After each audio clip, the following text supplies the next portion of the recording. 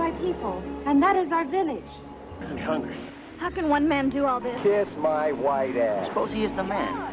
You know, something more than a man. And there must be women, too. Hey, Diddy Bopper! Throw your balls off! Dreams are only dreams. No, don't leave me. Things seem to be coming back to me. I could stay here forever, Yor. Do you know that I have never belonged to another man? And that I have never felt the desire, the longing I feel now for you. Beautiful. Right. And his balls begin to tingle and tingle. The hell? There must be more of them. And they're well armed. Could it be? Maybe a machine. What about her? We can leave her here. There's no way that she can come along. She's dead. Wait. Listen, asshole. I'm in command here. What are you, psychic? Shut up. And the girl's coming with us. Frank, take the point. All right, move out. Welcome to My Movies Better, the triple threat battle of cinema. Created by Kevin Harden and Russell Stearns. Give me a part, Lisa! Can we please turn on a movie? I need something to distract me. Can we please turn on a movie?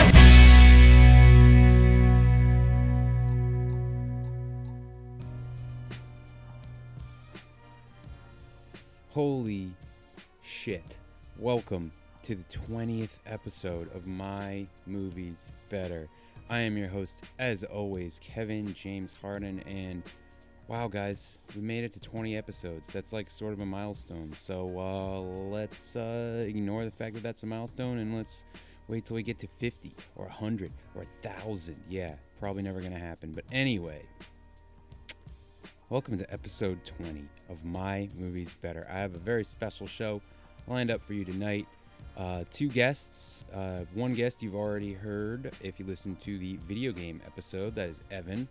And his buddy John from the Dorkweb podcast. You can also find them on Facebook and Twitter. And they do video game streams and other sorts of nerdy stuff. I'll give them a little bit of time to explain themselves later on in the episode. For now, we're going to talk about the guy that we're doing this whole episode on, Reb Brown. Tonight we have two Reb Brown movies, the first being Yor, the Hunter from the Future, and the second being Robo-War. Reb Brown was a former American football player and actor, perhaps best known for playing the lead in the television film Captain America and in the action war film Uncommon Valor. He played fullback at USC, I guess, in 1967, and then went on to be in a bunch of really bad movies. We love him. My two guests here brought the movie Yor to my attention. It's since become one of my favorites. I had not seen it before. However, I had seen him in the film Robo-War, which I brought to the table. So sit back, relax, enjoy the very, very 20th of 20th episodes here on My Movies Better. Someplace in this world we can live in peace with our people. He is from a future world, trapped in another time, searching for his past. A hunter of incredible power and strength. In his quest for his origin, he and the woman he loves must fight hostile tribes, battle deadly beasts, and try to survive the violent forces of a newly born Earth. He is the warrior known as Yor.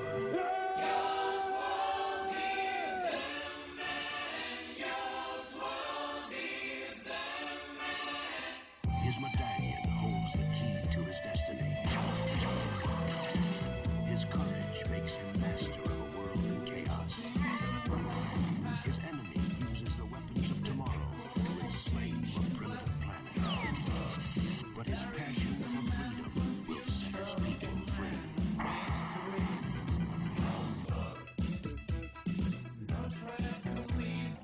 me cut the choice meats.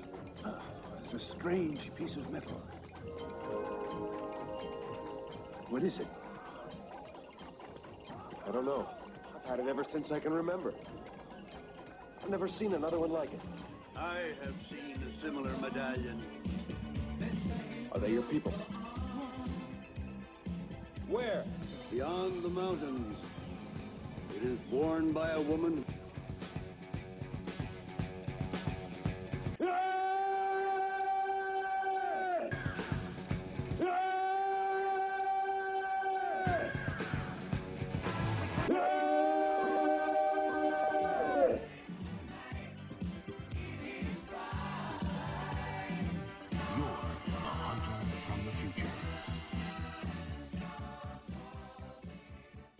You're the Hunter from the Future, 1983 film directed by Antonio Margheriti and starring Reb Brown, the star of this episode. We have 2 Reb Brown movies tonight. This is the first of them. I'd like to welcome in my guests, Evan and John from the Dorkweb podcast. Say hi, fellas. Hello. Fun to be here again. You're supposed to say hi, fellas. That's a bit. Kiss my white ass. Yes, so you guys brought this film to me. I had never seen it before. Why don't you talk a little bit about why and where did you first see this film? That's a great story.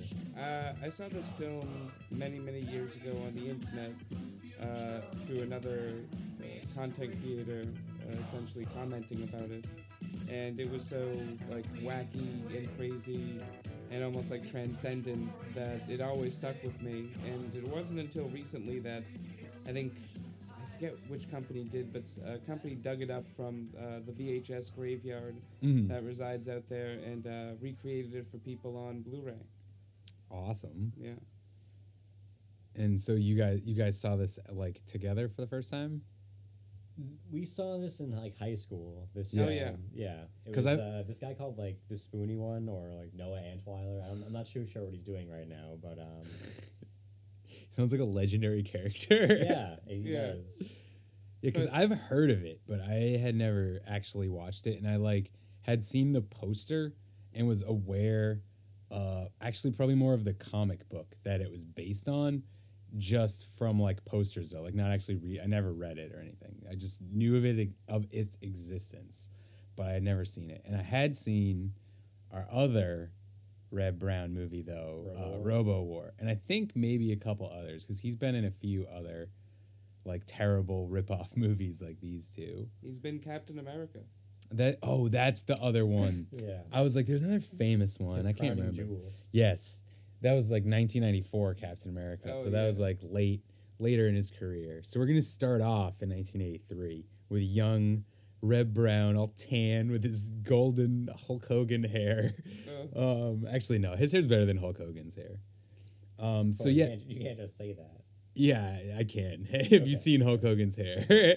It's like on How Did This Get Made? Jason Mantzoukas said it was like doll hair. That's I could never get that. Yeah, I could never get that out of my mind when I see it now. So you're the Hunter from the Future. Has a theme song. It does. Yours World, and you're just living in it. This film is an Italian, French, Turkish co-production based on the Argentinian comic book You're the Hunter, and most of the film was shot in Turkey. This was one of, I think it was actually Margheriti's most financially successful film, but it is also his most scorned film, as it was nominated for 3 Golden Raspberries and 1 none. So it wasn't even the worst of the worst that year. So yeah, what is this movie about, guys? Would you say genocide? Post-apocalypse. Yeah, humanoid typhoon. Humanoid typhoon. Bash the Stampede. Essentially, yeah. Bash the Stampede. He is a little. Wherever he goes, destruction follows. And he is like a super god from the sky, which is kind of what what do they call them? The plants or whatever in Trigun. I haven't watched Trigun in a long time. I want to watch it again. My ex really liked Trigun, so I saw it a lot. So I'm pretty sure it's the plants. But yeah, he's essentially like a god, but he doesn't know that yet. He's like a demigod. Yeah, at first he's just a guy who likes to yell, who wears a medallion, Kills things and drinks the blood. You shouldn't. I was gonna say he's basically like the goofy dog of cavemen. Goofy dog. Yeah, he is. Because there's like this scene where they're playing flutes and dancing and stuff.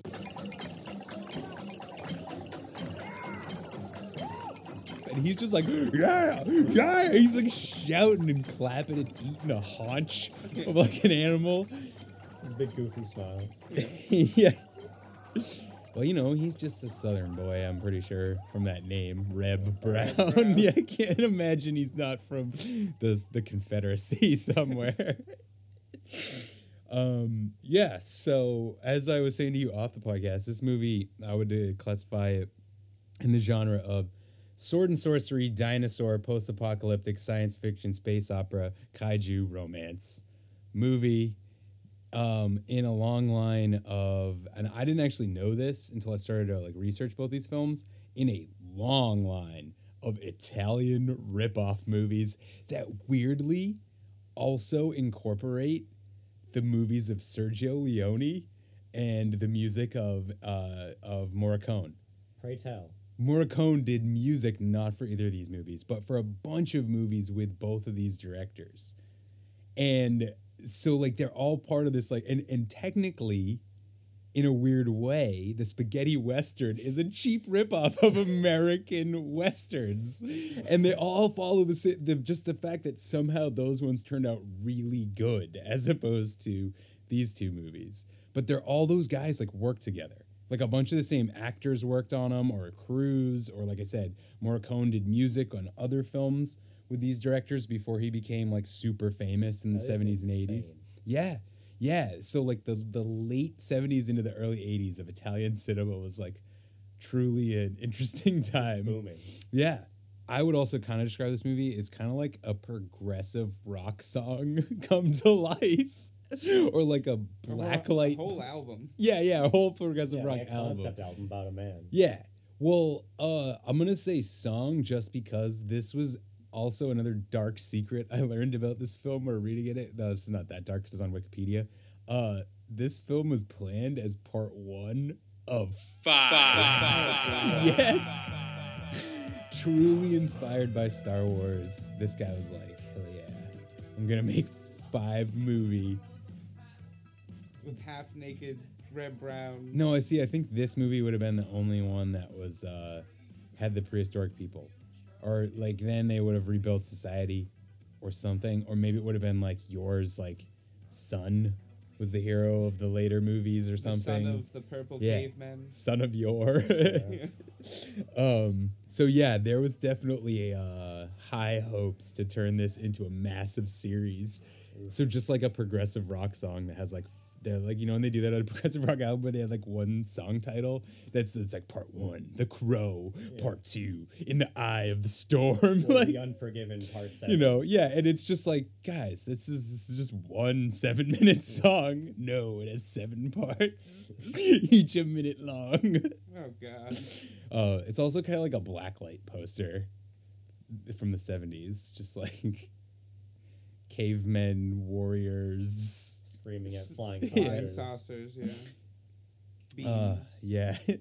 I don't know. I really enjoyed it.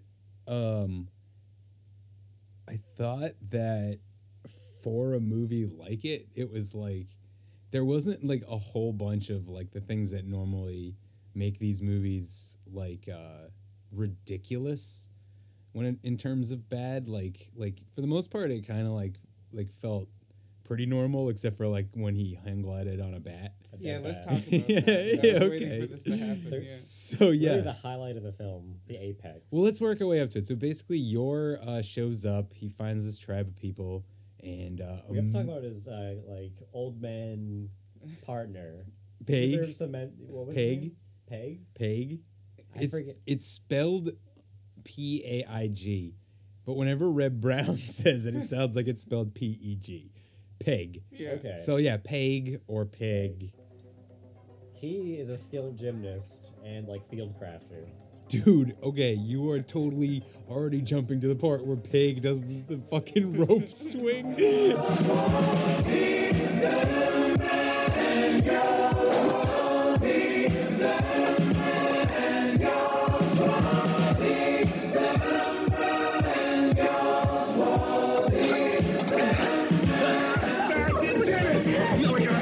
Come on, let's go. That is one of those moments I was gonna point out. I'm sorry. No, but it's great. But yeah, so yeah, basically he runs into this guy, old man Peg, who for I'm gonna say about 45 minutes in the movie until the movie told me I thought was Kala's father, because that's what everybody calls her. Yeah. But he's not. He's just some old guy who's hanging out with her. Just her keeper. Yeah. So yeah, Peg and Kala, which is Kala, and they can't ever say Kala, but okay. He runs into them and some other people, or they run into him. I can't remember. A dinosaur. Yeah, they're fighting a dinosaur. Yeah, that's the whole point. I can't remember who's fighting him first. I think it might be the towns, the villagers, and then he shows up. And yeah, okay, that scene is fucking bloody. So brutal, yeah. So bloody. The movie's like pretty tame until that. Yeah. Like, oh shit, I'm in for a ride. Yeah, exactly. But the end, yeah, that puppet is just covered in blood. And so yeah, he kills the thing, and then apparently that means that Kala now loves him, and he's impressed by his hunting prowess. Yeah, and that leads them to going to have a party that gets interrupted by the sand people. Yeah. Oh yes, the sand. Yes, the sand people, as they're called, which are these mummies almost. No, that was later. I'm sorry, not the sand people. I meant the is it the purple cavemen? The purple cavemen. Yes. Yes. There's like two colors of cavemen in this universe. Mm-hmm. The regular or white and These purple. Ones are almost like trogs because they're just covered in hair. Yeah, they look like or something from an episode of Star Trek. Yeah. You know, they have Lon Chaney Wolfman faces for some reason. Yeah, their own customs. They got these sick caves. Yep. Yeah, and so Water wheel technology. Right, they kidnap Kala, and that sets our adventure in motion for the first time.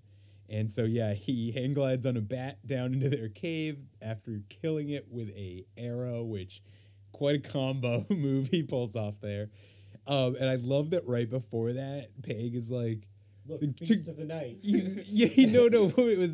That was great too. But the part where he's like, "You can't go in there. Look at all the sentinels." Or something about that. He's like, "Hey, that'd be crazy, basically, to go in there." And he's like, "Oh yeah," shoots a bat, hand glides on bat into cave, saves the day. Bat, yeah. Oh, it was amazing. While his theme song plays. Yes. Reprisal. Yeah. Well, it plays about 15 times in the movie. And whenever something badass happens, usually when spoiler alert at the end when they fly out in the spaceship and the place blows up,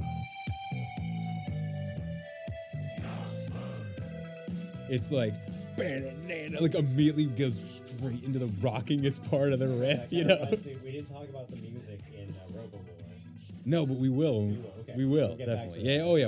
We'll split up. We'll talk about your mainly. Obviously, if anything reminds you of Rebruary, you can mention it. But we'll talk more in depth about that after we finish. Jumped the gun. Yeah, it's cool. I'm excited. So then I guess it would be he floods the caves. Commits first act of genocide. Yeah, he breaks a dam or water wheel. Well, why is it genocide? Explain to our listeners who haven't separate. Seen. They're their own basically culture. Eco-dome of cavemen people. With women and children. With women and children, the whole thing. They've got a society. Beautiful bearded children. Yeah, beautiful purple cavemen bearded children. And, with this act of breaking the dam or the water wheel and flooding the caves, none of them are left. They're gone. I think they encounter other cavemen, but they're not those cavemen. Those cavemen are long gone. Even the people they're trying to rescue I think have suffered death from that. True. Yes, because there's other people who got captured from the village, and they also drowned. Yes. But to what you were just saying, I think you're right, because I'm pretty sure it's like right after that scene, it shows that like some of the leader of the purple guys got away, and he's like, you, and then he's like, you bastard, and throws him. One of many times the person gets thrown off of a tall, like a cliffside or a ravine or something like that. There's like about 5 or 6 times where this happens. Off the cliff and it doesn't do anything. That's later. That's later. But that's another one of those times. This is when he throws the purple ogre man leader. Yeah. He throws him into a ravine. There's also like a part where one of the, like near the end, one of the androids like falls. 2 of them fall, like costumes. I'm sure not the actual people. And yes, we'll get to that when Yor gets thrown to what should have been his death, which is pretty much right after this. But yes, because basically they escape, and only Yor, Peg, and Kala are alive now. All the villagers are dead. I remember where our indiscretion is. What's that? First cave, he like burns the shit out of everybody with fire. Right. And then the second cave, he floods. True. That's what it was. Well, because there's also later on a cave people that also worship fire, so I can see how there's all of it. Exactly. It gets kind of confusing, you know. This is a dynamic. It's a dynamic, living, breathing world. Yes. And he's a natural disaster. Here comes Yor from the future. That what a dick. Because another thing I was mentioning to you earlier too was that I love is how the movie can't decide like what dialect or like era.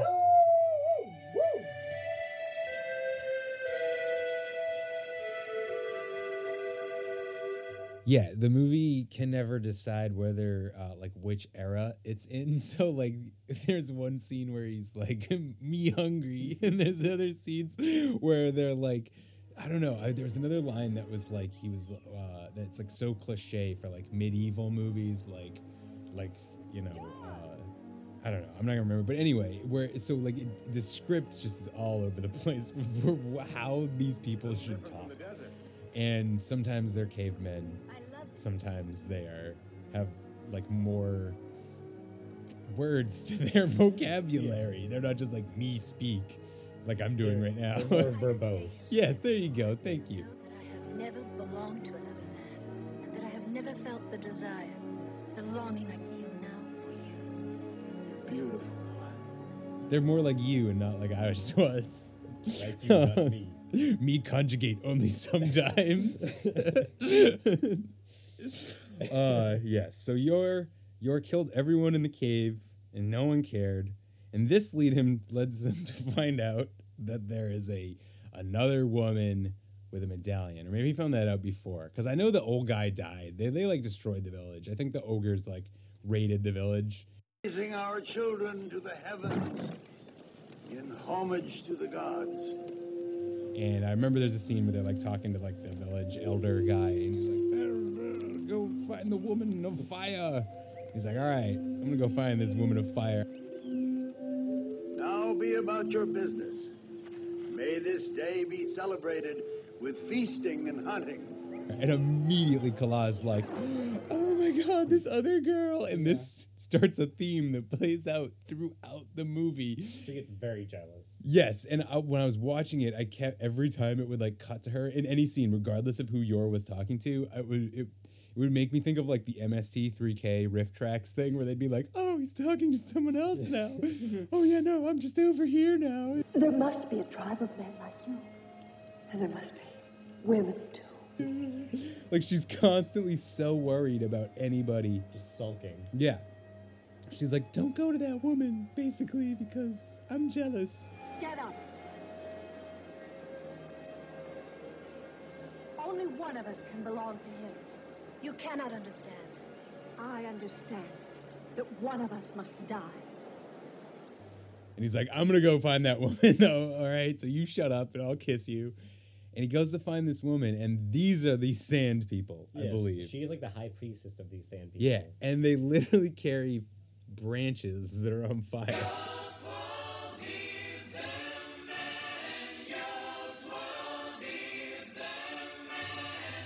formidable. Yes, very formidable. And they're like dressed like mummies. Yeah, and they're very like dry. They almost look like voodoo dolls. I thought of Dengar.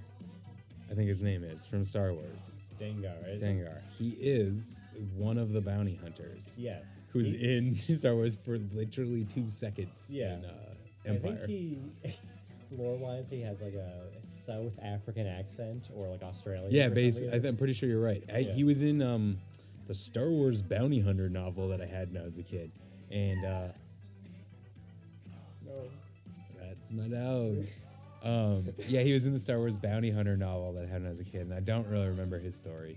I just remember the one that was about a Wookiee bounty hunter. That one was sick. It was what was it, like Lobar or something? I think that was his name. Yeah, it was like film noir though. It was totally. It was like Casablanca or fucking Maltese Falcon had that sort of feel to it. That's pretty cool.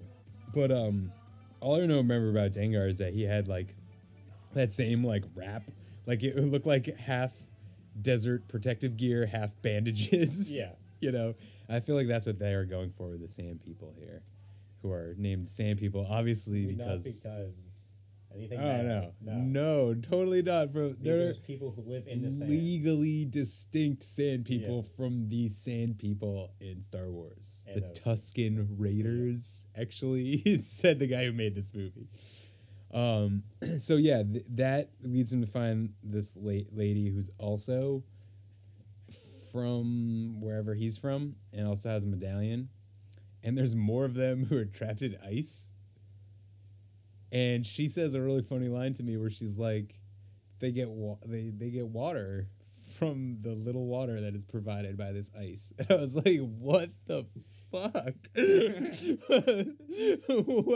How do they survive in the desert with just a little tiny bit of water that's off of one ice block in the desert? Like, how is that a good, sustainable... It's a harsh existence. It's a very harsh existence. And apparently they have no clear alternative Right. to that. And then they plan to... And they also burn people to death right next to it, which seems like, you know, self-defeating. But I think this is about the time where the oppression and the cyborgs and the lasers come into play. Well, yeah, it's because after he destroys the fire. Yeah, because then he destroys the fire civilization. Yeah. Okay. The fire nation, and then runs into a third, which we guess we should call these guys the beach civilization. Yeah, call them the shore people. Yes, beach civilization. the shore people. That's better. There are my people, and that is our village. But the beach civilization people, yeah, they find them, and then but first they get attacked by somebody again, because I think the somebody attacks them because that's how Roa dies. Was it the purple cave people? Did they come back and maybe it was? I just watched it this morning and I can't remember, but because basically, yeah, they meet up with Roa, stuff. Yeah, and right, and then they go and they get attacked by somebody after it's established that now Yor's gonna have 2 ladies, and there must be women too. Computer, come in. Yes. First they are attacked by the purple-bearded cave people.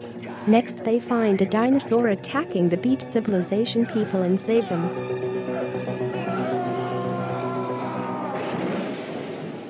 Damn you, cunt.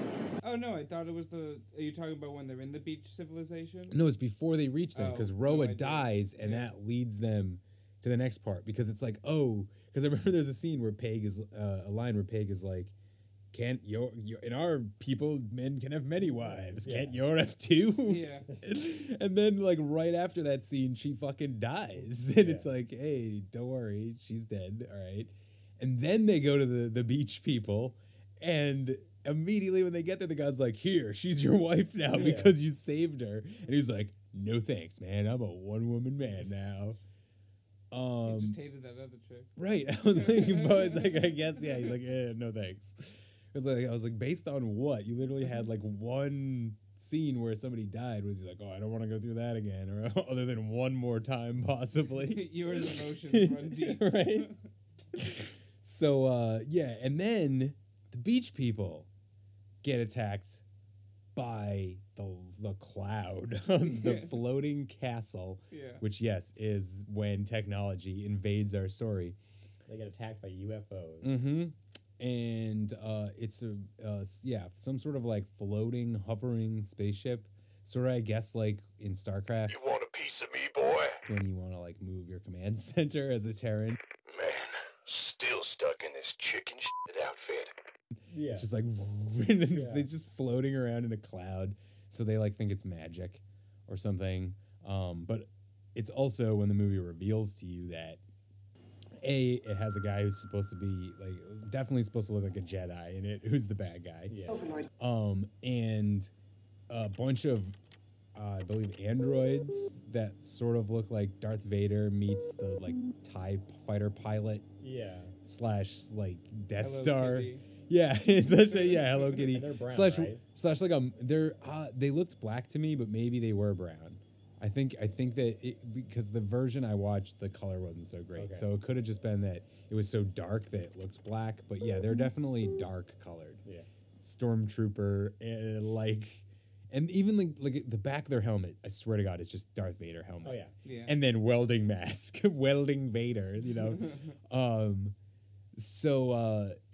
And that was real shocking to me, because I did not. I from what I knew about this movie, I only knew the Conan the Barbarian part of the movie, and thought it was only just like a sword and sorcery prehistoric dinosaur fight movie. Because we also kind of skipped over. There's a second dinosaur fight where he meets up with the beach people that he saves. So it was quite shocking when all of a sudden it was like, oh, there's an orb and there's this guy with a giant claw hand and robots. And I was like, okay, I'm interested now. So now at first you're like, okay, so that's how he's from the future. This is his people, so they must be like, they went back in time. And for some reason, they're just like floating around back in time. Or that this movie takes place in the future. It could be that, because that's what it is. Because yours from the present of his time, which is the future. Yes. So that is why this movie's title is misleading, but also true at the same time. Yeah. See, Kevin, you had the luxury of watching this streaming, but in the physical releases of this, if you flip the movie over, it would actually spoil that plot twist for you. The back of the back, case. It has like all these like flying saucers and like robots and like all the enemy types that are in the movie. Yep. Great. And the original art was like him standing on a pillar with like an axe shouting at like nothing. Area 51-esque like Roswell flying saucers just flying overhead. Okay, yeah. Well, because the only poster I remember seeing was like a super stylized, like what's that guy's name? He did all the like sword and sorcery pictures. I'll just edit it in here, but it was like Frank something. Computer, come in. Yes. Frank Frazetta. That guy's art, it was like that style, like heavy metal Barbarella type stuff. And when I first looked at it, I was just like, oh, that's cool. And saw the sword and sorcery stuff in it. And then I looked at it later today after I watched the movie and was like, yes, there are spaceships all over this. And so yeah, that was shocking, but it also was really cool because I was like, great. The one thing this movie was lacking was the laser guns and robots. And now that we have them, we can move on. Though I did find it was weird that it gets to that point. I had to check an hour into the movie. So after an hour of it being one type of movie, there's only a half hour of it being the second type of movie. And introducing the main villain in the final act of the movie instead of any other time before that, which sort of makes the whole end of the movie like the most rushed thing ever. It's just like, here, we're here, now we're here, now we're here, now the movie's over. It seems it's a common theme among the two movies. Yes, yeah. They like just fuck around for an hour and they're like, oh, okay, we met the bad. Yeah, like, because in Robobor it's basically like the same thing. And they're like, oh, fuck, that's the bad guy. It's the robot. Let's go. The last half hour of the movie. big reveal in the last 10 minutes too. And it's funny because like when you're watching the second half of the movie, you could actually, until you see it's easy to forget like what the rest of the movie is, and then all of a sudden it's like caveman pants. Yeah, just big goofy smile again. Right. Like, oh hey, you're. And like really, bowl haircut. Yeah. It's the hair, it's the lack of a shirt. But really, I'm saying, man, it's the caveman pants isn't right. Caveman shorts, really, and boots, like the fur boots, and then the fact that all the future people have like the puffy shirts, and they have like the white makeup and like blonde hair and stuff. They kind of look like they're It reminded me of the Adam Warlock people that are in the Guardians of the Galaxy 2. Oh, Yeah. I forget what they're called, but the like race of clones, where they're like overly stylized and like gaudy in a way in the movie. Because when they came in, when you first see that guy, one of the like rebellion people who like pulls them into a cave away from the robot, one of the androids that's hunting them, I was like, okay, who the fuck is this dandy fellow? Like, what is he wearing? They're elf-like. Yeah. It kind of looks like actually. All these words are connotative towards elves. Yeah, but it kind of looks like what I would imagine like an animated elf to look like. Yeah, those shoulder pads. They look like the back of a car from the 50s. You know, like the fins. Yeah. Something David Bowie would wear. Yeah, so David Bowie would definitely wear that. Hey, a side note: did you know that?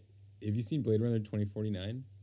I have. That's the new one, right? Yes. I have not. I want to. It's pretty good. I've heard. The character that Jared Leto plays in the movie. Jared Leto's in that movie? Yes. But God. Hey, he's actually pretty good in it. I didn't mind him. He plays basically the analog for Tyrell. He's the new like corporate leader in the future named Neander Wallace. That character was originally written and was with David Bowie in mind, or at least I guess, or maybe it was that the director had wanted to approach him and then Bowie died. Yeah. So we almost had David Bowie in a Blade Runner movie, which would have been cool. But anyway, I just did a big side note because when you mentioned Bowie, I thought of that. But so back to you also get this rebellion against the bad future man, the Overlord. Led by, like, I guess, a guy who was just like, it's Timothy Leary. Like, who is this old man with a bowl cut?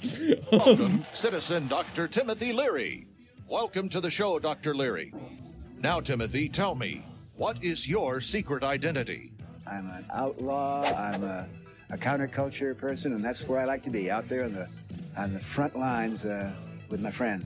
What sort of superpowers do you possess? Oh, flood your eyeballs, overload your earballs, give you patterns and swirls of color, and making you feel better and better. Yeah, the power of using light to enhance consciousness and to alter consciousnesses.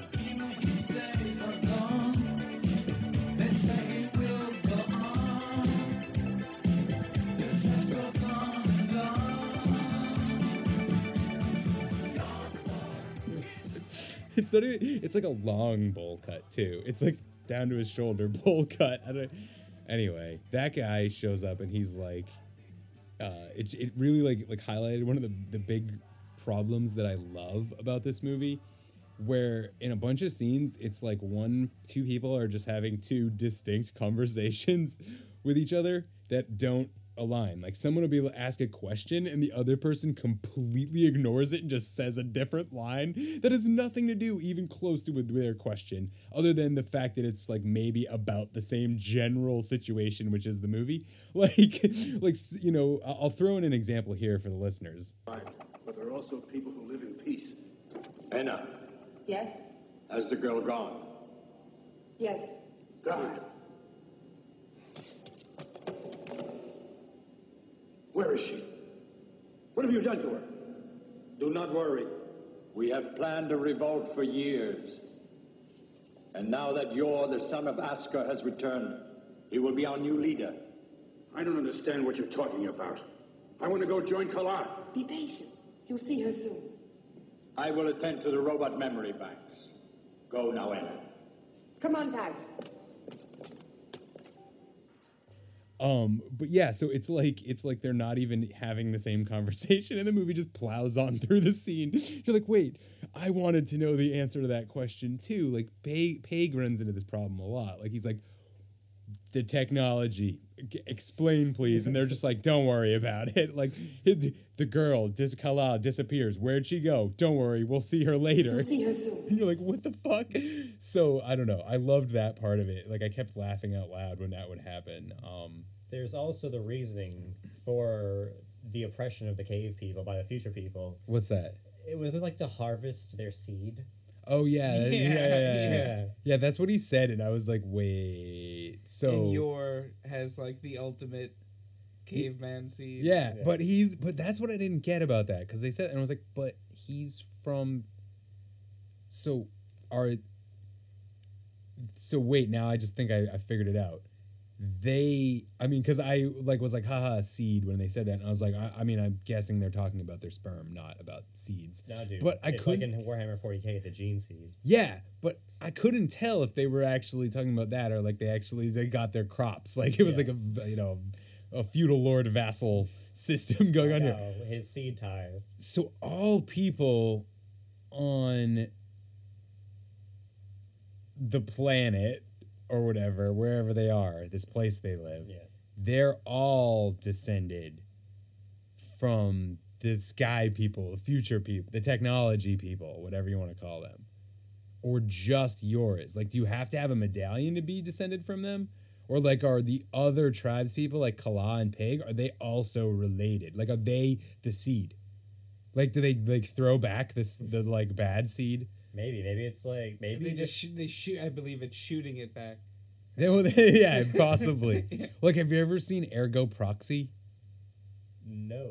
It's kind of okay. In Ergo Proxy, which is kind of like a weird, it's like dystopian, post-apocalyptic future mashup type thing. But basically, the people in the main story live in this city, and they get rid of people who are undesirables, who then live outside of the city in like a wasteland. And the city itself, though, is like a technological marvel that is completely like contained, and everything's perfect in it.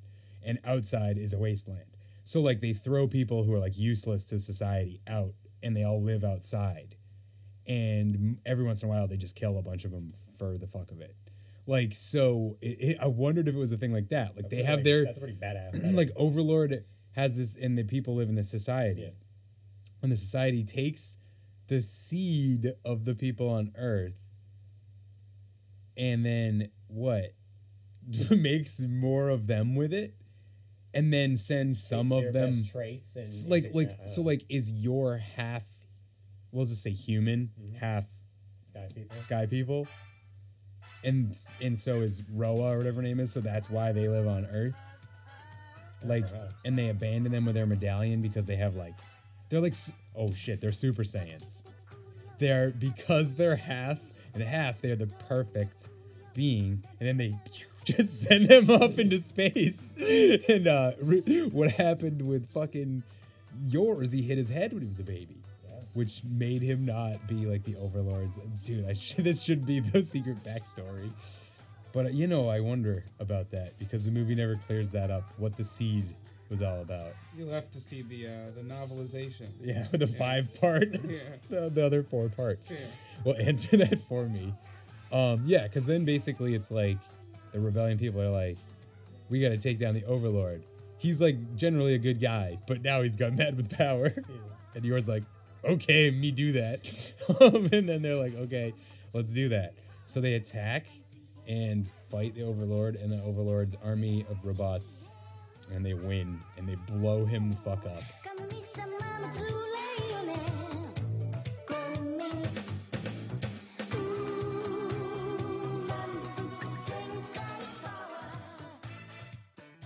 And actually, Yor impales him in a scene that was so confounding to me when, like, Peg runs up with a gun, And first of all, Yor like had him dead to rights with his gun and throws it away like, we're doing this hand-to-hand combat style. And the Overlord is just like, boo, like holds up his hand and shines a light from his hand and starts like trying to like escape into an elevator that I guess was gonna take him up to like a thing that was like gonna escape hatch. Yeah, or it's gonna like it was something bad. It was like he's gonna press a button. I was like, I don't know what's going on at this point. I just know they gotta stop him. I don't think Peg knew what Right. was going on from the start. Yeah, well, and then Peg runs up and he's like, "Don't worry, Yor. I got a back in right now. Let me shoot him." And Yor grabs his gun, throws it away, grabs a pole, and throws it through the elevator glass, impaling the Overlord. Yeah, he grabbed like a utility pipe or something and just like threw like a javelin at Yeah, him. it looked like it was like one of those things that's at like traffic crossing. Like Or like a like paid the, parking lot you know, that, like yeah, like a railroad crossing. Yeah. Like it was like a bar that comes down to stop you from driving through. And he threw it at him. Yeah. And then so he gets impaled by it and it also snaps off inside the elevator. And then he continues to ride up with the piece of the pole sticking out of him and can't make it in time to, and now I'm just realizing it as I say this is very similar to the way that Robo War ends. Can't make it in time to the button, and big explosion because they turned the place, his like palace or whatever, into a bomb. Obviously, it has self-destruct like button somewhere. Right. Well, but like somebody said, we'll turn it into a bomb. There's also this one I really. think it was the Resident Evil architect. Yeah, that works. That works. Yeah. Not the last time they decided to turn a building into a bomb. No, as we'll see. But there's also a really awkward cut in that part where the Timothy Leary, like leader of the rebellion guy, he's like reaching on the console for a button at a point where it's like about to be this explosion that you know is going to happen. It's going to kill the bad guy. So you're like kind of watching what he's doing. It's like he's gonna okay, no. Oh, there he goes. He got the button that time. So they kill the Overlord. And we, for the final time, get to hear Yor's theme song, which throughout this podcast you will have heard this song. Just like you're probably hearing it right now in the background. I'm so happy we can share this with everyone. This is the best theme song ever. Yor's world. It's beautiful. It's like a forgotten Queen song. It is a little. Actually, dude, the song is fucking killer. That one like breakdown part that's like dun, dun, dun, dun, dun, dun, dun, dun, dun.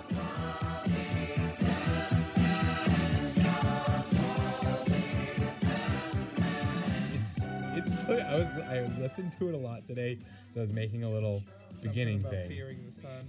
Yeah. And I was definitely it's definitely a classic. It actually has a little bit of that like progressive, like not progressive rock, but like adjacent to progressive rock, like Boston and ELO of that time, who like had those like misleading progressive rock album covers, but then the inside didn't sound like Yes or King Crimson at all. It's kind of like that. It's like they put like a dragon and a bikini chick and like a robot with a laser gun in the cover, and you're like, damn straight. It's like something out of heavy metal. Going back to that. Yeah. It's like a Uriah Heep song. Oh god. And also another thing I wrote was Yor, a Star Wars story.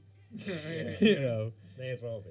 It starts on Tatooine and it ends on the Death Star, basically. Yeah. So yeah, I will give this movie 5 medallions out of 5. I really enjoyed it. I'll definitely, like I said, I'm not sure if it was on the podcast or just in general to you guys. I'm definitely going to buy a Blu-ray copy of it eventually because I need it and I love it and I want to see like just a better picture. It's an exceptional film. Yeah, it is. It's fun. So thank you for bringing that to the table. We're going to take a short break and then we will talk about Reb Brown's second feature tonight, 1988's Robo War. Continuing Rebruary. Drug addicts and bleeding target. I bet they got AIDS too, Uncle Wayne. If you're looking for kicks, Peel, you can always kiss my white ass. Big ass motherfuckers. Here we have Corporal Neil Corey, expert heavy weapons, top marksman rate. Private Larry Garino, crack reconnaissance man, known as Diddy Bop. Ex-Vietnam medical officer, Alfred Bray, dubbed Papa Doc. Sonny Field, martial arts expert. His friends call him Blood. Nung Quo, forward scout and point taker, renamed Quang, carryover from the Vietnam campaign.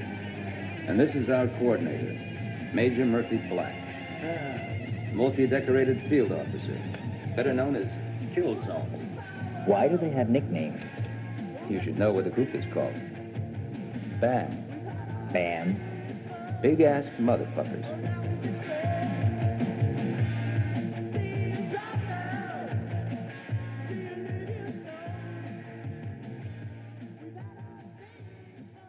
Our second film tonight in the Rebruary double feature is 1988's Robot de Guerrera, or Robo War, starring Reb Brown, of course, and Catherine Hickland and Massimo Vanni. It was directed by a legendary Italian B-movie director, Bruno Mattei, I'm not sure how to say his name, under his most common pseudonym, Vincent Dawn. So I actually did not know this. I have seen about 5 or 6 Vincent Dawn movies. I never knew that it was that this guy directed these movies. So interesting.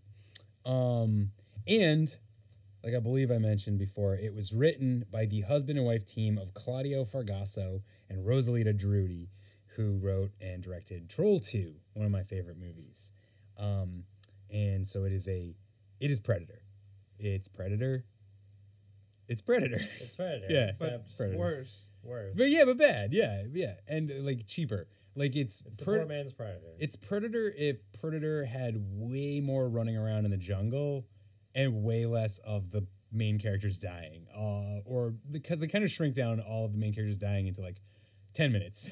Yeah. As opposed to like spreading it out. And there's also, I feel like there's like a bit of influence of movies like The Thing in this too, with like the masculine camaraderie of the guys and the Papa Doc character. Reminded me for some reason of Wilford Brimley. I felt like Wilford Brimley could have played him. Yeah. He's like a hippie medic, which he's like the hippie in the Vietnam Squad, I guess. Yeah, which I guess, it makes sense. This movie definitely is like highly influenced by the Vietnam War, which by this time was like 10 years finished. Yeah. So this movie had a score to settle with the Vietnam War, though. Except it took place in South America. It did. Yeah, I think Mexico is where it was actually shot, though. Because all the people were speaking Spanish, so that's not a way to determine it. But I was reading something earlier, and I could have sworn it said Mexico. I don't have it here, so.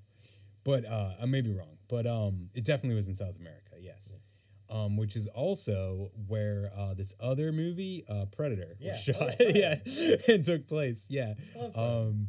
So, it basically, I guess the easiest way even the intro was like da-da-da-da-da-da. Yeah. It was almost it was like that. Totally the Predator. It was I'll play some in the background here. Yeah, it was the Predator theme. Okay, yeah.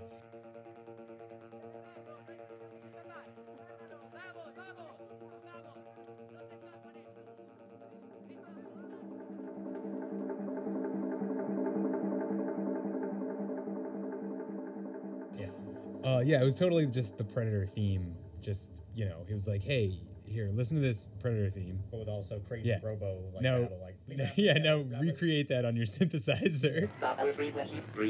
Target center, greasy, on target, greasy. With the robot voice. So we're first introduced to our Dylan, you son of a bitch character from this movie, who is some sort of agent who's being sent there by some sort of military guy, who also introduces our unit, our special unit. The big BAM. They're BAM, right? BAM. BAM. The big ass motherfuckers. Big ass motherfuckers. Yes, because motherfuckers is one word. It wasn't BAMF. But anyway, isn't that what? Yeah, they weren't badass motherfuckers. They were No. big ass. Okay. Now, isn't that what that on the guy from Overwatch's belt buckle? Yeah. Oh yeah, McCree, badass Yes. motherfucker. Yeah. So yeah, so this is the team of Neil Corey, who didn't get a nickname, and I actually had to go back and check that. I was like, wait, everybody else got a nickname, but the old guy didn't get a nickname. So Neil, Diddy Bop, Papa Doc, Quang. Dude, Quang was the MVP. Yes. Blood, who was a black guy. Yeah. That was a code name for Quang. No. Quang was his name. Was code name. Okay. Yeah. I'm pretty sure because I wrote them all down as the code names. No, I mean you're probably right. Yeah. I just didn't know Blood was that guy. No, Blood was there's a fair amount of slurs in this movie. In fact, I'd say there's more slurs in this movie than Crash. Yeah. This movie did more for race relations, though, too, because later on you find out that the white guy and the black guy are friends. A friend? Just like this movie, it's called Predator. Yeah. So, yes, and of course, the commander of the unit, Major Murphy Black, a.k.a. Killzone. Oh, yeah, Killzone. Yeah. Talk about the way they're, like, smoking weed on the boat, just like... Yeah, okay, yeah. That's not the only time that they smoke weed either. They do it later on, too. He's like, I really needed that. like, and then he's killed for it. Yes, he is. Because just like in the movie Scream, you don't want to do drugs or the robot will kill you. It's true.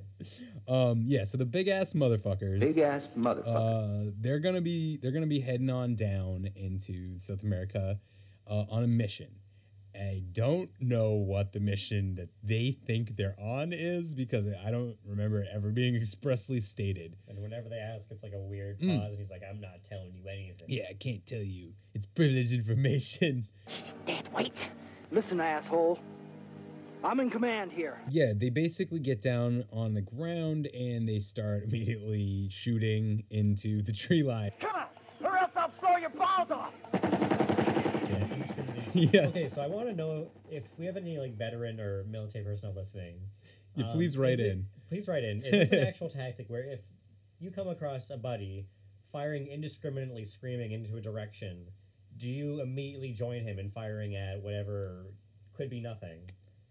I mean, I don't know because I am not one of those people, but I would say the better that happens a lot in this film. The better thing to do would be to not fire indiscriminately in the direction they are, not knowing what they're firing at. Just basic rule of thumb: you don't want to kill anybody if you don't have to. Yeah. You know, which actually does happen, but we'll talk about that later. Yeah. That being said, within the first 30 minutes of the film, they managed to kill 2 corpses, so that's going to count for something. True. Yeah, that was confusing to me too because I was like, I haven't seen this movie in probably like 5 or 6 years, and watching it today, I was like, kind of struck by thinking, what is the robot eating them?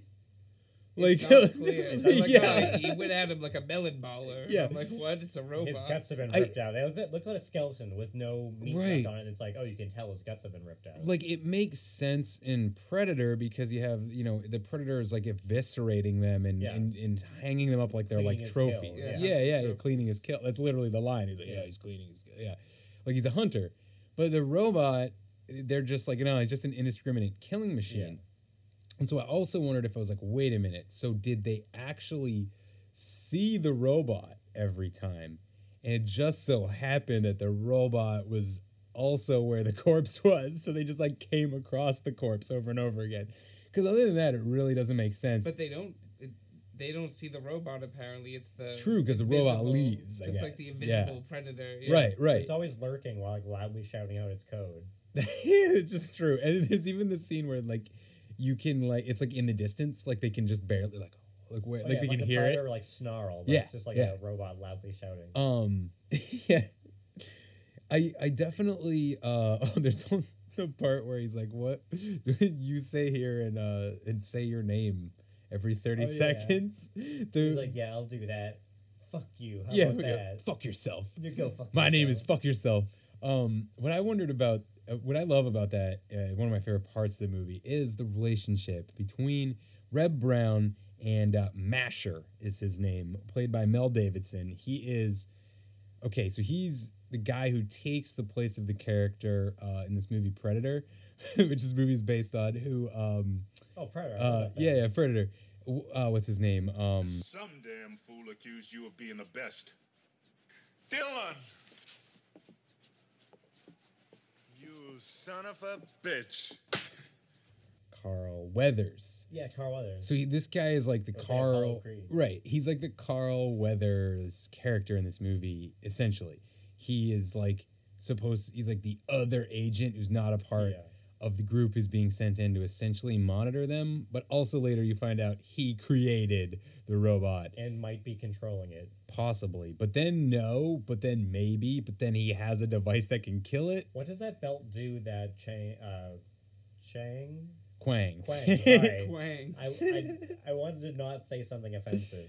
Well, don't worry, because the movie already has by using the F word in the first 5 minutes, and somebody gets called a racial slur for an Italian person. Yeah, there's a bunch. I wouldn't have been surprised if they just dropped a straight up N-bomb in this movie. It was just like Rebruary just turns to the camera and it's like, whoa. But yeah, so sorry, I totally forgot. What were you just saying? He takes the belt off the guy and throws him to the river. What does that belt do? Is he controlling the robot? No, because he says it does something to the robot, but he's not sure how. From not killing me.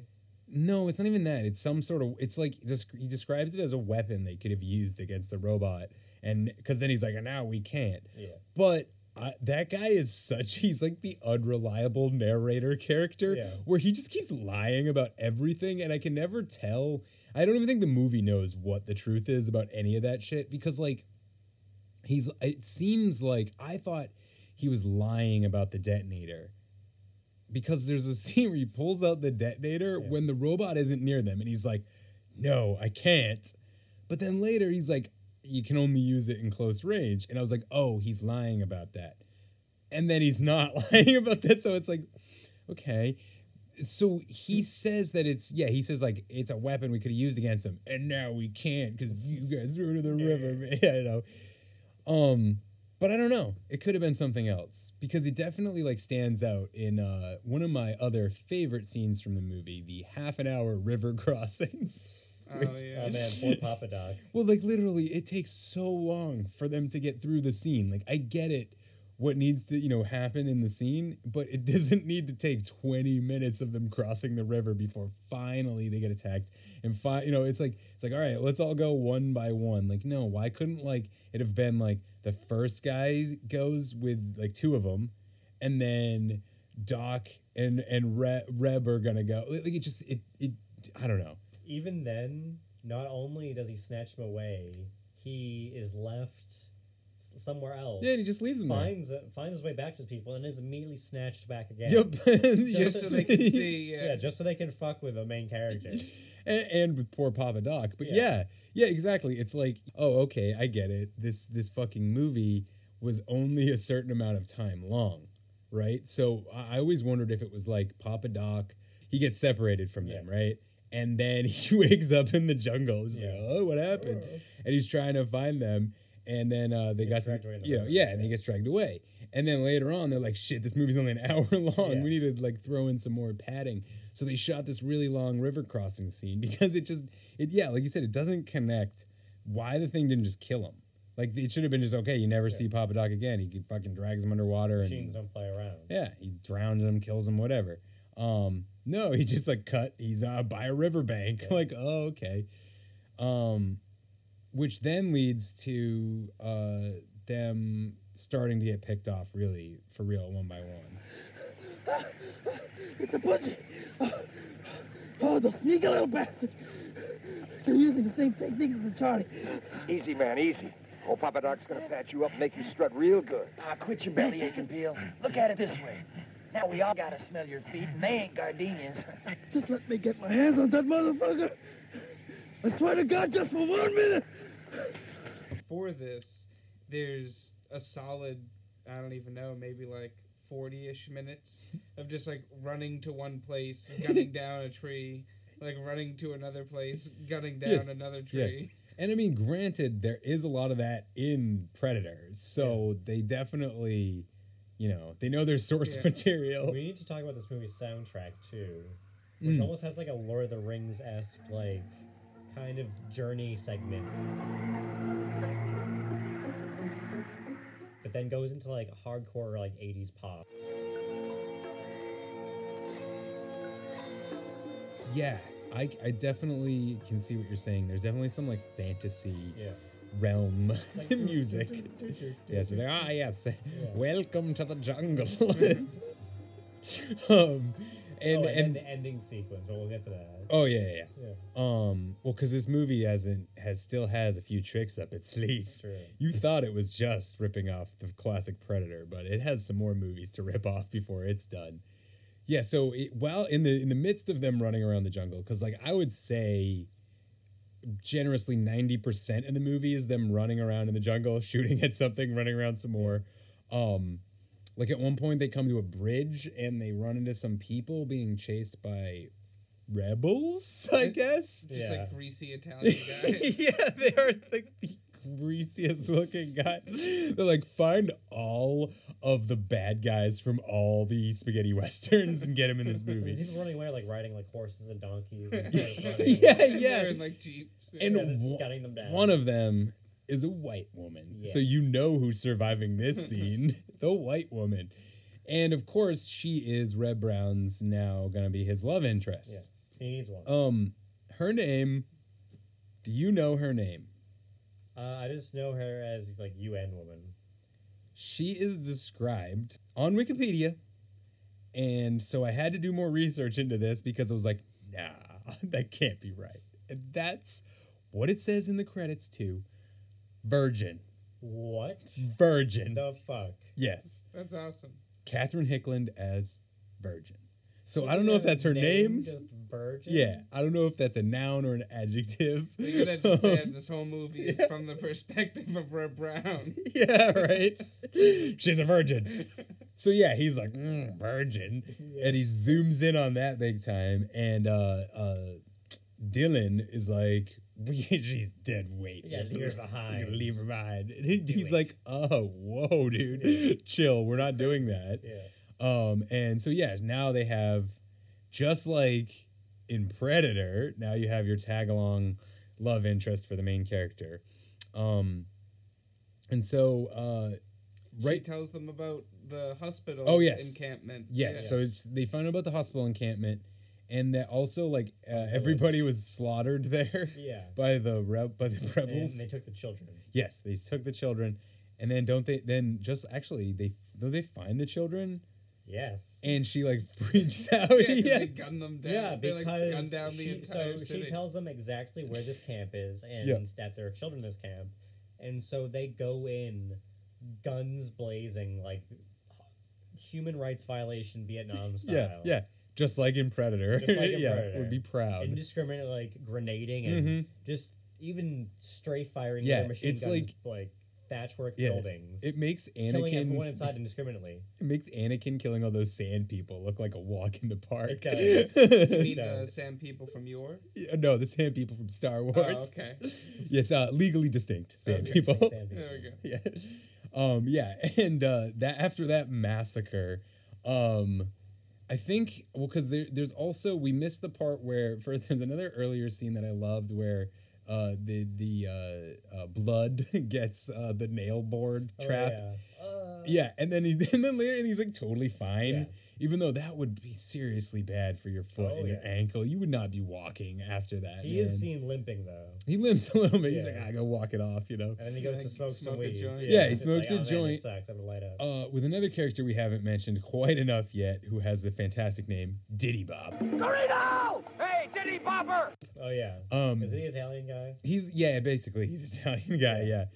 Diddy Bop, who is he's Private Larry Guarino, played by Massimo Vanni, the third top billed actor in this. They are buddies. Like, have you ever seen the movie Killer? The Killer, I'm sorry. The, oh my God. Chow Yun-Fat movie. It's part of the Hong Kong series, like Hard Boiled, I haven't seen The Killer. Oh, they're so good. Okay, well, I'm going to throw it in for the listeners, but yeah, buddies. If you see that movie, you'll know what I mean. talking about best buddies, because in that movie there's just a part where he's like, "You are my buddy" in the dub. Anyway, yeah, they're like best friends. They're army buddies. Very Spartan of them, if you know what I mean. And Blood dies. He's killed, I believe, by the robot. Yeah. And that leads Private Larry to go apeshit, just like what was it? I think Jesse Ventura in Predator. When Jesse Ventura gets killed. Oh, that's what it is. Yeah.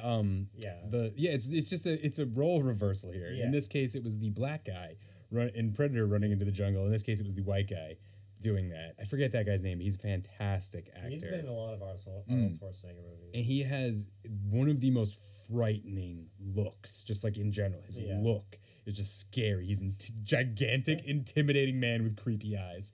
So yeah, he runs off into the jungle. They go after him, and at first they only find like his forearm and hand was blown off by the robot, and I still don't think at that point they still don't actually know what it is that's hunting them. Yeah. Though the guy who created it does hint a bunch of times. Like there's a scene where he's talking to Virgin Girl, and he's like, "Oh well, maybe he's a machine. You never know." Like, and it's discovered that the hand is holding dog tags. Yes. Oh yes. Yes. So this is, we kind of talked about this a little bit earlier. So the dog tags were in Larry's hands. Yeah. So Larry found the dog tags, or ripped them off of the robot when the robot attacked him at close range. I think that's what happened. It just dawned on me right now. I'm just putting this together. I think that is probably what happened. That Or for at least- some reason the robot has the dog tags on it. Correct. Well, because that's it. I mean, spoiler alert. Spoiler alert. We might as well skip to it right now. This movie is a lie. It's not content, though, like I said earlier, to just rip off Predator. No. It wants to take it a step further and also rip off RoboCop.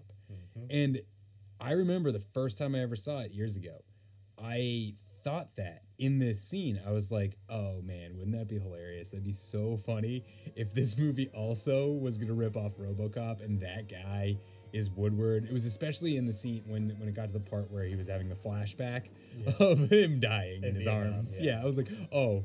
And now it's like, oh, it's so obvious that that's what, obviously that's what the outcome of that is going to be, that it's his buddy. So yes, just like in RoboCop, our Masher here is a stand-in for that god-awful guy who created RoboCop. Yeah.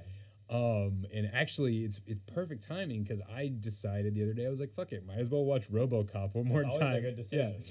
So it really made the connections between the movies really stand out. And I was like, oh, they totally based him off of that character, where it's like he's really a douche, and he's like, a sniveling 80s like type character. You're just like, oh, look at this guy. He's trying to be slick, but he's a dork, basically, I'm afraid I can't comment on Delta City. That's not my division. But I will tell you this. At Security Concepts, we're projecting the end of crime in Old Detroit within 40 days. There's a new guy in town. His name's... Also, the outfit of the Cyborg is basically just a Mad Max villain. Yeah. I was actually going to say, he looks, when the mask is down, he's a Power Ranger. Yeah, he kind of looks like a Power Ranger suit, or like, what the biker mice from Mars were wearing? Can you picture that in your head? I can. I had, it's like the style of the show Biker Mice from Mars, basically, minus the mice heads, like if they had their helmets on. Okay. That's what it looks like to me. And I think this predates Biker Mice from Mars, if I'm not mistaken. So maybe that's where they got the idea. But yeah, it's like I think it's like a motorcycle suit with stuff put on it. Just gubbins and greeblies. Right. Well, because both these movies used a lot of really good practical effects in the costuming and in locations. Like, I actually was thinking about this earlier. I forgot to mention it when we were talking about Yor. The end of Yor, a lot of it in the future area, it takes place in a factory. I'm sure. It's literally, you're looking around this is just a warehouse or a factory that they're in, and they just were like, oh, let's go to the boiler room because that looks technological. Ooh, look, there's pipes and stuff. Yeah. So yeah, I Could be feel anything. like they just took like a motorcycle suit and like put some stuff on it and then just spray painted it. Yeah. Because even it's definitely a motorcycle helmet, and the visor comes up, and you see his human eyes, his human face. Me. Yeah. Kill me. You could have killed me in Vietnam. You didn't. That's I asked you to put me out. So his whole character arc. So okay, in Predator, Dutch's character arc is really the avenging of his team. Yeah. So it all is a self-contained character arc. This movie, his character arc is Reb Brown is avenging the death of his friend in a way, but really because he doesn't know until literally, I'm not even kidding, the reveal happens in the last 10 minutes. So the last 10 minutes of the movie, he doesn't know who it is. It's really about him coming to grips with the fact that he didn't kill his friend when he was dying. Yeah. If he'd only killed his friend, he never would have been in this situation. It's not about avenging, but revenging. Revenging, yes. Revenging. Node. Did you say nerd? Not nerd. Node. Oh. It is kind of a weird thing for the movie to say, though. Like, it's definitely not... It definitely missed the whole anti-war message of Predator and just went straight to the pro-war message that's not in Predator that this movie has. Oh, man, really should have just, like, euthanized him right there. Right? And yeah, so there... Oh, and then the hard cut at the end, where it's just him leaving the explosion, and then, bam, like, crazy guitar solo, and then it just quickly switches to, like, a portrait of the robot. It just stays there. Robot War! Right, and then it, like, runs down, like, the cast and everything. Well, it's also how the movie starts. The movie literally starts and it's like, helicopter. Oh my God, stuff is happening. What's going on? Yeah, exactly. So like, it which is also funny because it takes pains to go further than Predator. It adds the scene that Predator just talked about. Because in Predator, they're like, that's why they're going down there is because like the first team or whatever that they got to, that's the fake mission. Yeah. You know, they have to go find the other team. So you get to see the other team. So I guess that's the same. Because we were questioning that earlier. That was their mission, too, I guess, to go find out what happened to this helicopter that crashed at the beginning. But it's so abrupt at the beginning, I was like, oh, wow, here we go. The movie's starting, I guess. You got these weird reports of robot noises. Yeah. Beep, boop, beep, boop, beep, And, and a helicopter was shot down by a laser beam. Like a big purple laser Yeah. beam. We also skipped probably the most ridiculous part of this movie, which is when someone straight up boots a falcon. Oh, yeah. Oh, man. There's the highlight. I like how you can't tell who it is. It's just a boot. One of them just kicks Just this a fucking camouflage boot. Yeah. And it's definitely a falcon and not like a crow, even though it's over a dead body. So like you just like see it in crow. in the front ground, like earlier in the shot, and then later as they're storming into position, the guy just punts it like a football. Well, I think for it's no like reason. I think it was supposed to be like, oh, it's like squawking. Oh. So he's like, shut up, and like kicks it. Is not gorilla technique. But Wait, wasn't it like feeding, or it was like a carrion bird? It was feeding on a corpse, right? Yeah, I think it was supposed to be. Yeah, and it's like a shoe animal, and it's like kicks it. But it was definitely a bird of prey. Yes. It was like the thing I love is that it's probably like a stuffed falcon or something. Yeah. So I would say the best way to describe this movie is like a leisure stroll through the jungle, with random shooting at nothing, but also it's Predator. And a series of missions that are not their business. They kill a group of children. They also, children's genocide, just like in Yore. Yeah, Red Brown's really at the center of a lot of that. Yeah. He is. Red Brown has now been in 2 movies I know of. He's where a walking cataclysm. He leads the death of children. And so, yeah, the finale basically is he loses everyone in the group. One by one, they're picked off, except for him and Virgin. And leads to a one-on-one confrontation, just like in Predator. Including, we forgot to mention this, I forgot his name too, I almost said Chang. Quang. Yeah. Doing literally the same thing that Billy does in Predator. Yeah, except he didn't, like, score his chest or something. Minus cutting himself, but he does take off his shirt, tell them to go ahead and pull out his gigantic knife that's really a sword, basically. It's like a machete. Yeah. But then he like knight style He holds it, wields like- the machete and Exactly. marches forward. Yep. And into his death, Yeah. which gives them just enough time to get to the shoreline and find a boat. Yes. Go ahead. Oh, I was gonna say, the old guy who didn't have a nickname. What was his Oh name? yeah, the Italian guy. Yeah, when he gets The killed, other he Italian just guy. like punches him in the chest and he just like spits blood into the Yep. camera. It's a very jarring scene. Yeah, that was the scene where I felt really bad for whoever like owned that camera. They were like, definitely do not tell whoever we rented this camera from that we did that, because they spit fake blood all over the lens. Just ugh.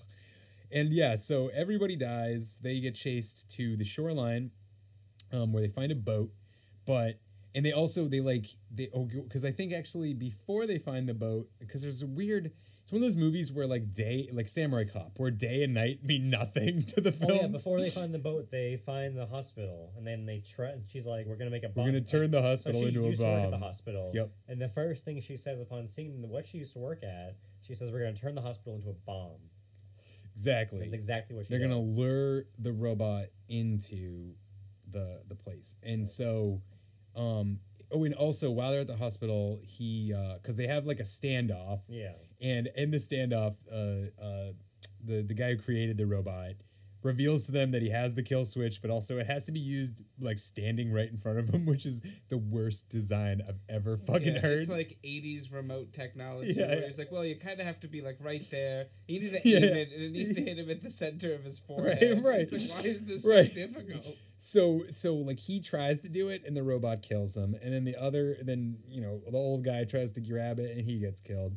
So they escape, and the robot, I assume, gets his hands on it because he has it later. Yeah. And so once everybody else except for these last three have died, and they're at before that, the guy who created it gives him a tape recorder, and he's like, listen to this when you're all the last one if alive, you're the last one like, alive. This, that, and this. Which is so weird of a way of doing it, because like literally it wouldn't have mattered whatsoever if he told everybody.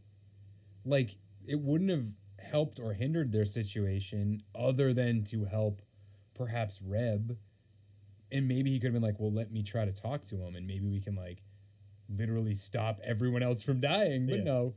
So when they finally like meet back up, he's like, Martin, it's, and while the robot's choking him, and the robot fucking opens up his visor, and you see the guy who wrote Troll 2 and he's like, oh, hey, looks at him. And then he's like, and punches him. Yeah. I was like, what the fuck? Like, you were doing so good. Why did you hit him all of a Yeah. sudden? He was like, calm down. You're reaching him there, and then Right. you shove him across the road in disgust. Exactly. Like, I reject you now. I hate you. Yeah. I hate you. So then she grabs some oil or something, alcohol. Like acid, medical acid. I don't know what it was. They're Yeah, because it definitely hospital fluids. It affected him like acid. Because when you see him later, he's all like melted, like it was acid. But also, it was kind of like it was supposed to blow up. Well, yeah. Just, like, dumps a bunch of like stuff on the floor. And then they run out, and the robot just stands there as they blow up the place. And then that was what I was talking about earlier, where it's like Samurai Cop. Like at that point, they were shooting in like the late afternoon. It looked like, or it's the explosion thing because they're shooting with really bad film cameras. The explosion itself is creating so much smog that it looks like it's later than it is. Yeah. But all I know is that it is like dark out, and then 2 seconds later, they're on a sunny beach. So they run into the beach to see a boat. Robo War comes back after them. He like fights Robo War. She swims to the boat, and he Robo War like takes out the on top of a cliffside, takes out the remote, and he's like, "Here to me." He doesn't even say anything though. He's just like hands it to him. Here, blow me up. And he's like, "All right, Robo War, I will." And not before having a flashback. Another flashback. Another flashback. Of kill me. Yeah, it's like put me out gently. And it's like like I won't kill you. It's like please, like just do it. Kill me just in case they turn me into a robotic killing machine. Yeah, exactly. I don't no. Yeah, man, I don't think that's feasible. And then he flips the switch from him and jumps off a waterfall. Best part of the movie. Yeah. He goes and jumps off the waterfall. Amazing. I genuinely laugh when that happens. The only two parts where I laugh like out loud every time in this movie are that and the Falcon getting kicked. Brown likes to Yeah. scream. And yes, so then Robo War explodes. We see that Virgin falls over. We see that Virgin has made it to the boat, and we see that Reb Brown has survived his jumping off the cliff. And then hard cut to credits. And then the movie's over. Immediate cut to credits. And rock and roll. Yes. Oh, yeah. A shredded 80s riff. It's like, we're done here. Yeah. They didn't need anything else. You don't need to know if they ever found each other or... Yeah. And so, yes, Robo War is over. There was no sequel. Why? And so, yeah. So, what did you guys, overall, what did you think of this movie? Because you did, I will say, you texted me, holy shit, right after you finished it. It was one of those experiences with all the crazy twists and turns and Falcon kicking, Yeah. you can say. It like your, like, kind of goes beyond belief of what you can see in a film. Right, right. I think my favorite part definitely was that the like audible noises for the robot where it was like processing code just out loud. It just sounded like somebody just started recording their like toddler trying to like form words and just like masked it with like a robot voice. They're like blah blah blah blah blah blah blah blah. Yeah, and it kept like repeating the same stuff. Like, because there was also It's like an Imperial probe droid. Yeah, totally. There was also a weird undercurrent where, like, at one point he was like, Masher, the guy who created Robot, it's like, maybe it's a malfunction. Like, so he's like, you can't control the malfunction. You know, he's essentially trying to like be like it's not the robot's fault. He's killing all of you guys. It's a malfunction. Yeah. But they didn't really like mention that before because the plot is like simultaneously trying to like lead you on that there's something more about the robot and also keep under wraps all these secrets about it. Yeah. So like it's like the movie that's literally named Robo War and literally almost right off the bat shows you that there's a robot in it and then tries to then hide it from you for the rest of the movie.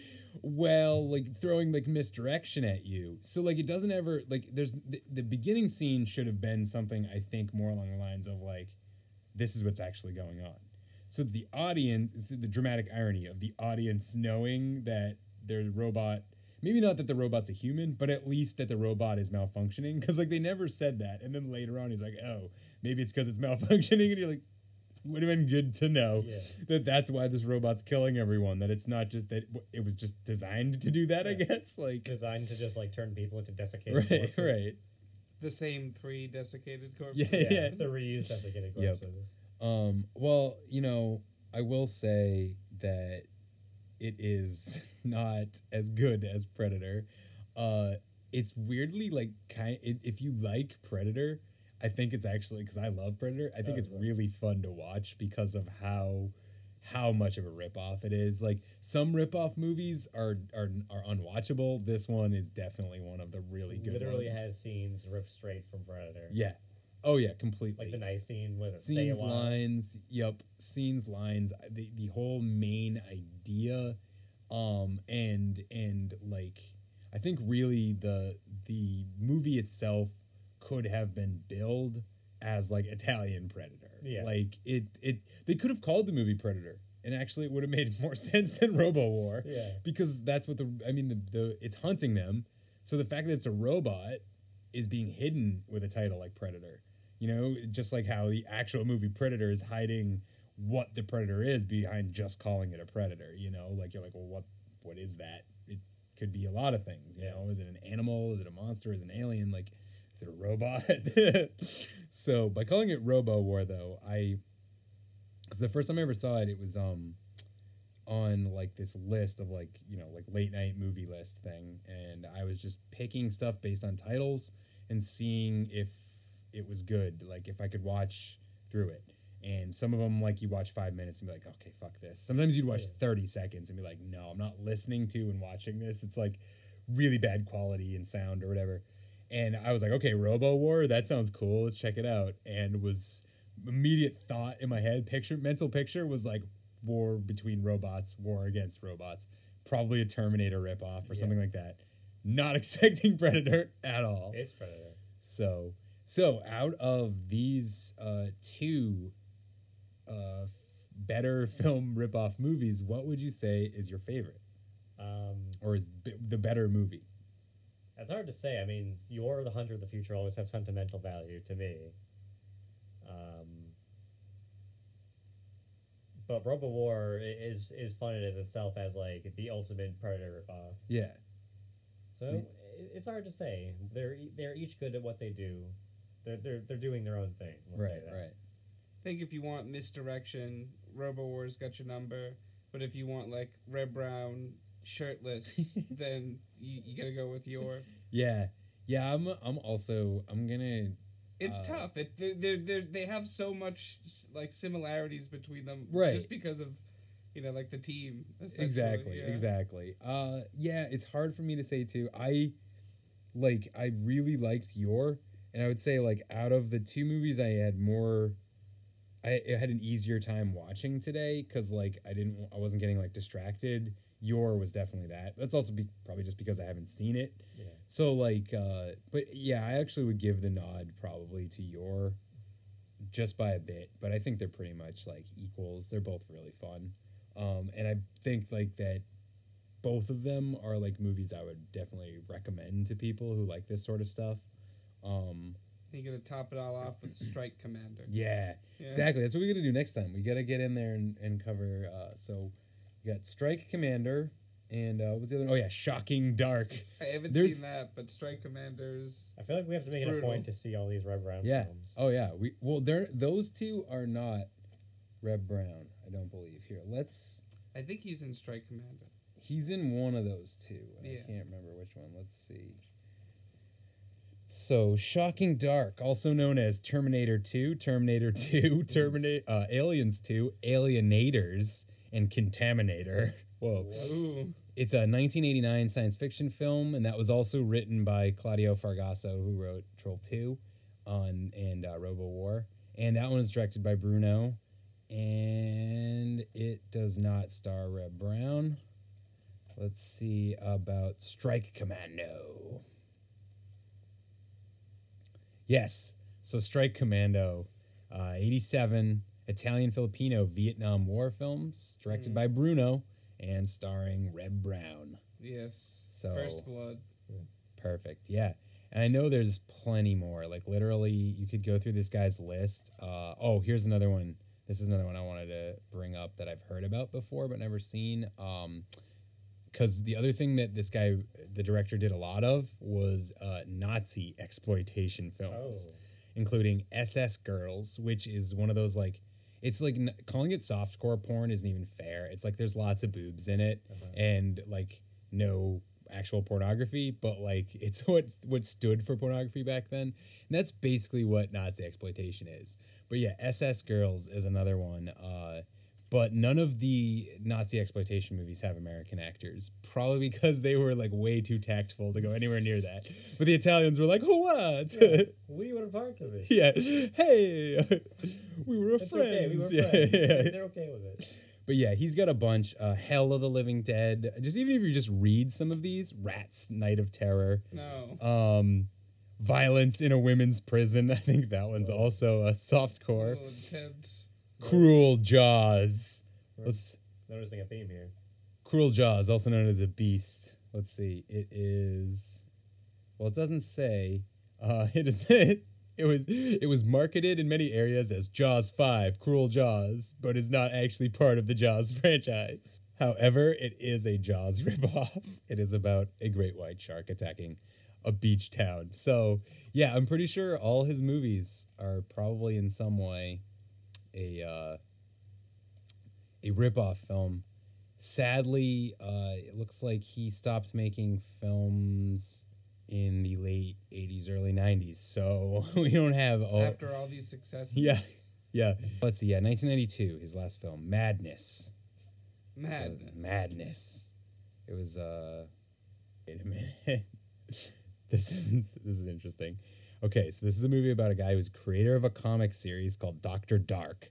Dr. Dark is a character with a split personality, basically, I guess, Jekyll and Hyde.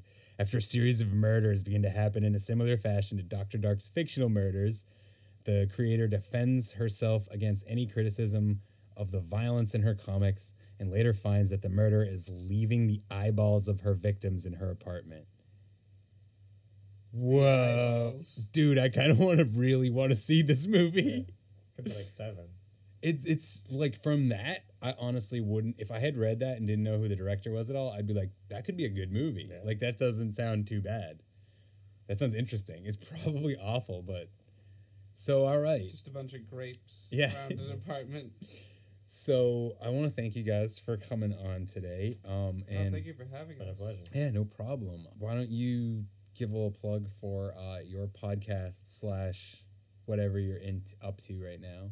We are the Dorkweb, and we have a podcast. It's great. You should take a listen. And other than that, we will soon be doing a Devil May Cry marathon for charity. And we'll be posting more details on our website at www.thedorkweb.net. Nice. So what are some of the stuff you get? I mean, it's just like general geek culture. Yeah, so like board games. I like to complain about things. We love to complain. And we put things through rigorous filters, but we talk about comics, board games, and video games. Nice. Sometimes movies, if they're good. Yeah. Like Into the Spider-Verse. Quite possibly. Very good. Very good, yeah. I have not seen it yet, but I've only heard really great things. It sets a new bar for like hero and like animated film in general. From what I've seen in previews, it looks fantastic animation-wise. Oh, yeah. But yeah, I've heard very, very good things. It's like pop art. There's another movie there's actually, what's it? Oh my God, it's the Dragon movie. Oh, like How to Train Your Dragon? That also has like an out. Haven't seen a single one of those films. I've only seen the first one, but it has an outstanding like rating right now on Rotten Tomatoes. It's like 98 or something like that. I know it's a popular film series. Apparently, they just made like a tie-in video game that's like really good as far as like Zelda clones go, like 2D, like side-scrolling Zelda clones. They were like, man, like didn't expect a How to Train Your Dragon spin-off game to actually be like a fun video game. That's awesome. I read that. I think I saw that article too. Yeah. Well, speaking of that, did you see the Link's Awakening? I think it is. Remix thing that they're doing. Yeah, that got me real excited. But that just reminded me of it because Zelda / the animation of it. Yeah, man. Zelda's hot. It is. I like Zelda a lot. Super hot. I like Zelda a lot. I actually still. I mean, I have Breath of the Wild for Wii U, but I have to get the Switch version. I just was like, I've been putting it off. It's like I already beat the game on Wii U. I barely even touched it. Every time I like boot it up, just like, oh God, where do I go? Just like. Well, I like got through. I basically like did enough that I could fight Ganon. But what I love about the game is that it's the boss. And a lot of people actually hate this. I guess I love it though. The boss fight is a game over situation, win or lose. It sends you back to before the boss fight. So you can just go fight him whenever you want. You get nothing but story from finishing the game. And I kind of like that because it's like, I don't want a game like that to just be over and then I can't go back and play. So it's like either pick one, either the game's completely over and you go back to a save, or the game continues. But what's the point of the game continuing if fucking Ganon's dead? Yeah. Like there's nothing else to do. So I like got to that point and was like, well, let me try it, and I beat him, and I was like, all right, cool. Now I can just mess around and like try to find all the other stuff in the game. Yeah. So, but I probably put like 50, 60 hours into it. But I was like, I might as well. There's a lot to do. Yeah. Just did hour 50 in Kingdom Hearts 3 last night. Wow. What's the most like hours you think you've ever put in on a video game? I know this already, just off the top of my head. Final Fantasy X, 162 hours. Man, PS2. Have the memory card in my sock drawer. I have 233 hours. However, it's spaced out over a while, but still 230. I think it's 33 hours in Deus Ex, the first Deus Ex. Oh, yeah. Nice. my buddy Cameron, shout out to Cameron, they gifted it to me. Like he gets copies of it, and they were like, "Here, I'm just gonna give this out," and to like friends or whatever. And so gave me a copy, and I was like, I haven't played this game since high school, but that's awesome. And then just played it like constantly, especially at work because I had it on my work computer. And I would just like, I got really into console commands and like just spent hours and hours just like putting thousands of characters in a room and then blowing them all up and see what would happen. I did that a lot with like Doom 3. Yeah. On the PC. Yep. That and the Elder Scrolls Morrowind. Like honestly, if I could have actually tracked it throughout my life, I've probably put in like 500 hours into Elder Scrolls Morrowind. Loved that game. Yeah, Oblivion. All the time you like buy it That's on a new console. That is probably the game I've sunken the most time into is Oblivion. Those games are just so immersive, and I think like with each, especially like with each intonation or whatever of the game, they become a little bit less so like that. So like you could put so many hours into Morrowind just because there was so much reading involved and like so much like looking through dialogue to find the right shit to click on and stuff. And now we're at Fallout 76 where you can finally play with your friends but have nothing to do. Right. Did you hear the thing about, I don't know if this is even true because I just saw this like shared on Facebook or something. There's a guy who got banned after putting in like 900 or 600 hours into the game, and he was like the only player who liked it and played it legitly. And Bethesda thought he was cheating, and so they banned him. Oh yeah, that whole thing has been such a mess. Doing so well with that. They cannot catch a break with that game. It's just like one game-breaking patch into another. They have not made a good Fallout game. No. Since that's why the Outer Worlds is people are getting a lot of traction on it.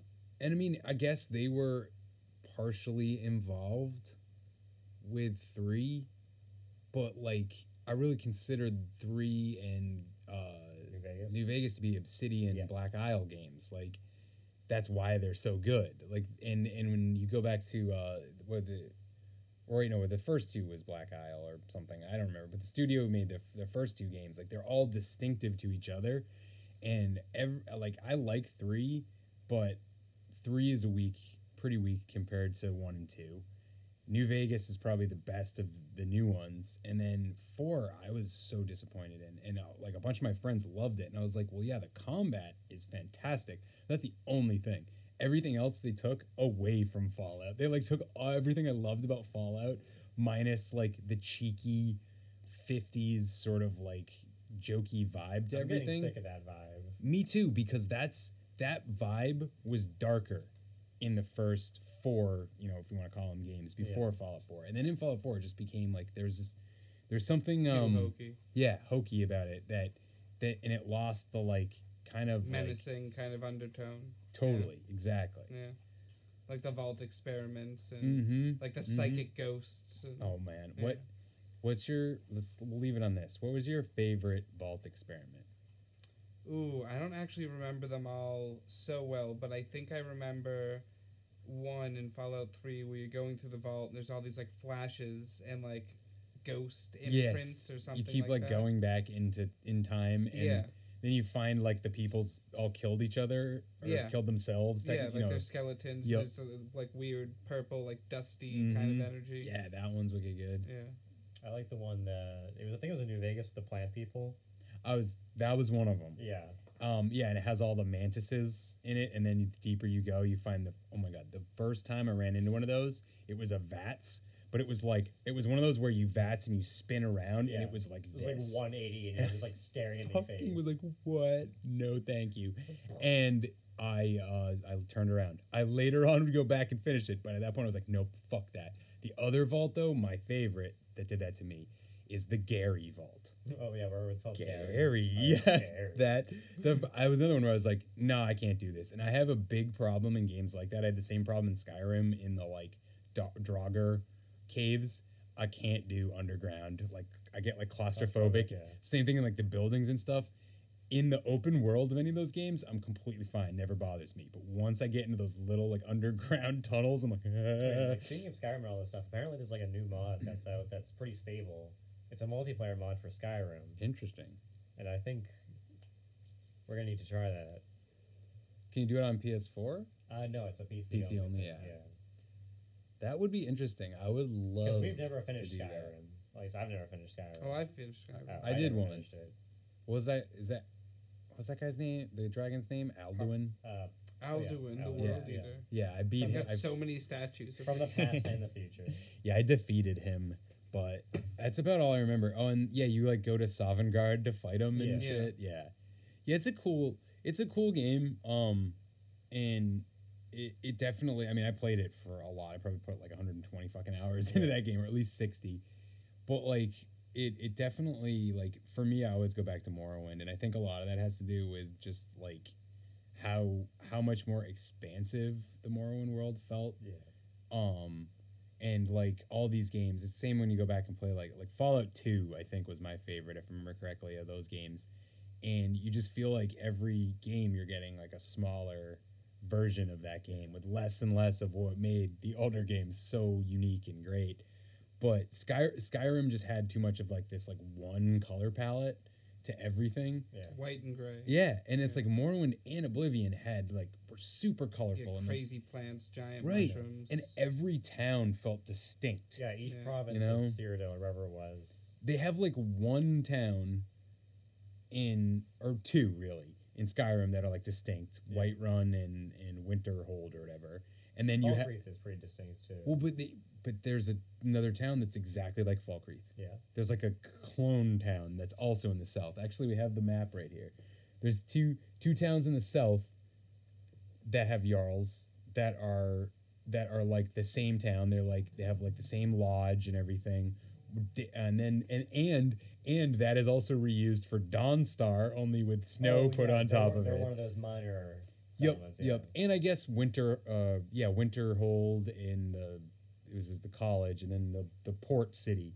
They're unique. Dawnstar, yeah. No, not the one where the leader of the rebellion is. Oh, Windhelm. Windhelm, yeah. I always get Winterhold and Windhelm confused, but yeah, there's and I guess there's somewhat so in like how Riven is laid out. But like pretty much all of like there's like 4 or 5 big towns that are really different. Then everything else is just wooden buildings. Yeah. And I don't know, it was just cooler to like the first time that I came across Vivek in Morrowind, I was like, oh, what? It was like too big. It was like overwhelming. I'm like, there's another giant one of these. Like how many people are in this city? And like, so it was so different looking from everything. And like, yes, they do reuse that. Like you find another one of those buildings. There's a smaller city in the north in Morrowind that's like that. But like, just, I don't know. It didn't feel as much like just swapped palettes and like, oh, here we are, now you're in this area. Like there definitely felt like differences to the different realms of the world and stuff. So, but anyway, I was just like, now that we've dissected not BioWare, but Bethesda a little bit. Yeah, so I want to thank you guys for sticking around and listening. I want to thank you guys for being my guests. Oh, of course. I can't wait till the next time we can get together and do this and cover at least one more. If not, we'll probably find a couple more Red Brown movies. Yeah, it won't be Rebruary. No, but the spirit is still yes, it's always Rebruary in your heart. It'll be Rebruary in April or May or wherever, you know. Whatever you want. Exactly. It's like Christmas in July. All right, guys, so thank you, and as always, have a great night, and we will see